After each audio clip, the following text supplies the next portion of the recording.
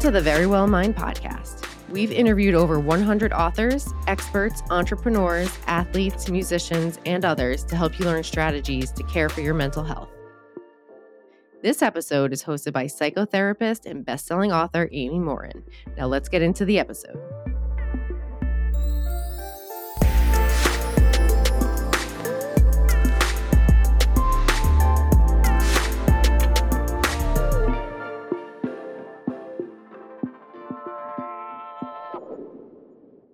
You're listening to the Friday Fix. Every Friday, I share a quick mental strength exercise that will help you fix the thoughts, emotions, and behaviors that drain you of the mental strength you need to be your best. Now let's dive into today's episode. Do people ever tell you that you're too hard on yourself? Do you call yourself names? Do you ever beat yourself up when you make a mistake? If so, you could benefit from developing more self-compassion. Self-compassion is basically the same as saying self-kindness. It has to do with how nice you are in terms of how you think about yourself and how you choose to act or take care of yourself. I'm tackling this subject because the way you talk to yourself matters in more ways than you might think. In a minute, I'll share a quick exercise that will help you develop more self-compassion.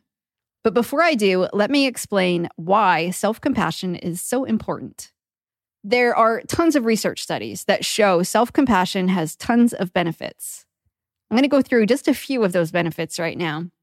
Number 1, self-compassion increases motivation to do better. For some reason, we tend to think that being really critical of ourselves is somehow going to be helpful. But studies consistently show that self-compassion is much more motivating than self-criticism. In one study, researchers examined the self-talk of college students after they failed a test. One group of students called themselves names and put themselves down for failing. The other group tended to use a more self-compassionate approach. They reminded themselves that they could study harder next time, that they could do better, and that it was just one test. Well, all of the students were able to retake the test. The students who called themselves names or told themselves that they were failures did worse when they retook the test down the road, as compared to the students who told themselves that it's just one test, I failed, I can study hard, I can do better next time, and that failing wasn't evidence that they were stupid. And they found that consistently, the students who used self-compassion did much better the next time around. They studied harder and they recovered from their failure. Number 2, self-compassion boosts happiness. There's tons of studies that have linked self-compassion to greater rates of happiness, optimism, wisdom, personal initiative, and curiosity. Number 3, self-compassion improves body image. So it's not surprising that being kinder to yourself helps you feel better about the way that you look. Studies have found that people who practice self-compassion experience less preoccupation about their appearance, they have fewer concerns about their weight, and they have a greater appreciation toward their bodies. Number 4, self-compassion enhances self-worth. We talk a lot about self-esteem, but high self-esteem often depends on our external circumstances or comparisons to other people. Am I doing better than that person? Then I feel okay. Self-compassion, though, comes from within. Studies have found that when you take a more self-compassionate approach, you continue to feel good even when you fail or those times when you feel inadequate or when you make a mistake. Number 5, self-compassion makes you more resilient. A little kindness towards yourself goes a long way toward helping you get through rough times. Studies consistently show that self-compassion is a key component in overcoming all kinds of challenges in life. For example, in one particular study, researchers found that people who practiced self-compassion experienced improved emotional recovery after they got separated or divorced. Number 6, self-compassion reduces psychological distress. Higher levels of self-compassion are linked to decreased mental health problems. Multiple studies have discovered that self-compassion decreases psychological distress that's often associated with things like anxiety and depression.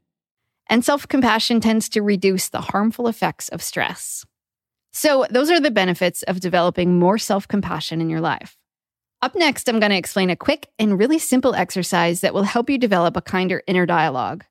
How do you actually change the conversations you've been having with yourself all these years? Well, here's what you can do. The first thing is catch yourself being unkind to yourself. There's a good chance you've been harsh with yourself for so long that you might not even notice when you're doing it. You may have just gotten into the habit of calling yourself names. Or whenever you walk into a room, you might automatically think something like, "Ugh, I hope no one notices me." Or maybe when you make a mistake, you always say to yourself, "Way to go again, stupid." So spend some time paying attention to the way that you think. Then ask yourself, what would I say to my friend right now? You might pick a specific friend or family member. Make it someone you appreciate, but also someone that you respect enough to be honest with. Perhaps it's a childhood best friend, or if you get along well enough, maybe a sibling. Imagine someone that you'd be kind to, but that you'd be honest enough to speak up and point out when they've made a mistake. Think about it as a balance between being honest and also being kind. There's a good chance that you'd be much kinder to that person than you would be yourself. So think about what you'd say to your friend. If they came to you and said, "I don't know why I'm bothering to go to this interview tomorrow. It's not like they're going to hire me anyway." You might reply by saying something like, "You're well qualified. They wouldn't have arranged for the interview if they didn't see that. If you go in there with confidence tomorrow and do your best, you'll make a good impression." On the other hand, when you're doubting your ability to land that job, you might keep dwelling on all the reasons you aren't going to get hired, and you might magnify all your shortcomings. Or think about what you'd say to that friend when they mess up. Say that they call you after that job interview and they say, "I am such an idiot. I drew a total blank. Whenever they asked me a question, I just started rambling about random things. I made a total fool out of myself." You probably wouldn't reply by saying something like, "Oh, yeah, you're such an idiot." Instead, you'd likely offer some kind, compassionate words like, "Interview questions are tough, especially when we're anxious. We've all bombed an interview or two, and you never know. It may not have gone as bad as you think it did." Whatever it is that you'd say, there's a good chance it'd be much kinder than what you'd say to yourself. So anytime you catch yourself being overly critical, pause and say, "What would I say to my friend right now?" Then give yourself those same kind words. Finally, practice being less judgmental about your emotions. Telling yourself that you're a loser for feeling so bad when a friend cancels your plans will just make you feel worse. Or trying to convince yourself that you shouldn't be so anxious about the pandemic will make you feel worse too. Remind yourself that whatever you feel is okay. And your emotional response isn't who you are. It just happens to be what you're experiencing right now. So that's the key to developing more self-compassion in your life. Talk to yourself the same way you talk to a trusted friend. And if you wouldn't say it to your friend, don't say it to yourself. With practice, you can train your brain to become more self-compassionate. Over time, your thoughts will automatically become kinder and more forgiving. It takes time and effort to get there, but I promise you it's worth it. Before we go, I want to share a quick message I received from Alyssa. Alyssa says, "When COVID hit last year, I lost my job. Being in lockdown and not having a reliable income made me think I had lost everything. I was sure that the pandemic had ruined my life. I started listening to your podcast and I heard your episode about gratitude. I decided to start a gratitude journal, but I have to be real, I didn't think it would work. But I noticed when I started writing things down that I was grateful for, I felt better, and I started looking for more good things in life than bad.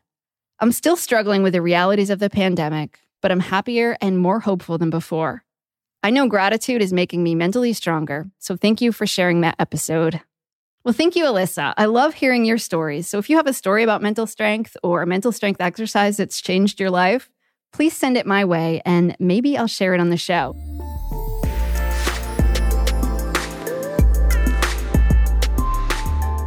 Thank you for listening to the Very Well Mind podcast. If you found this episode informative, please share the episode with your friends and family and leave a rating and review wherever you listen to podcasts. To learn more about the Very Well Mind podcast, you can head to verywellmind.com/podcast.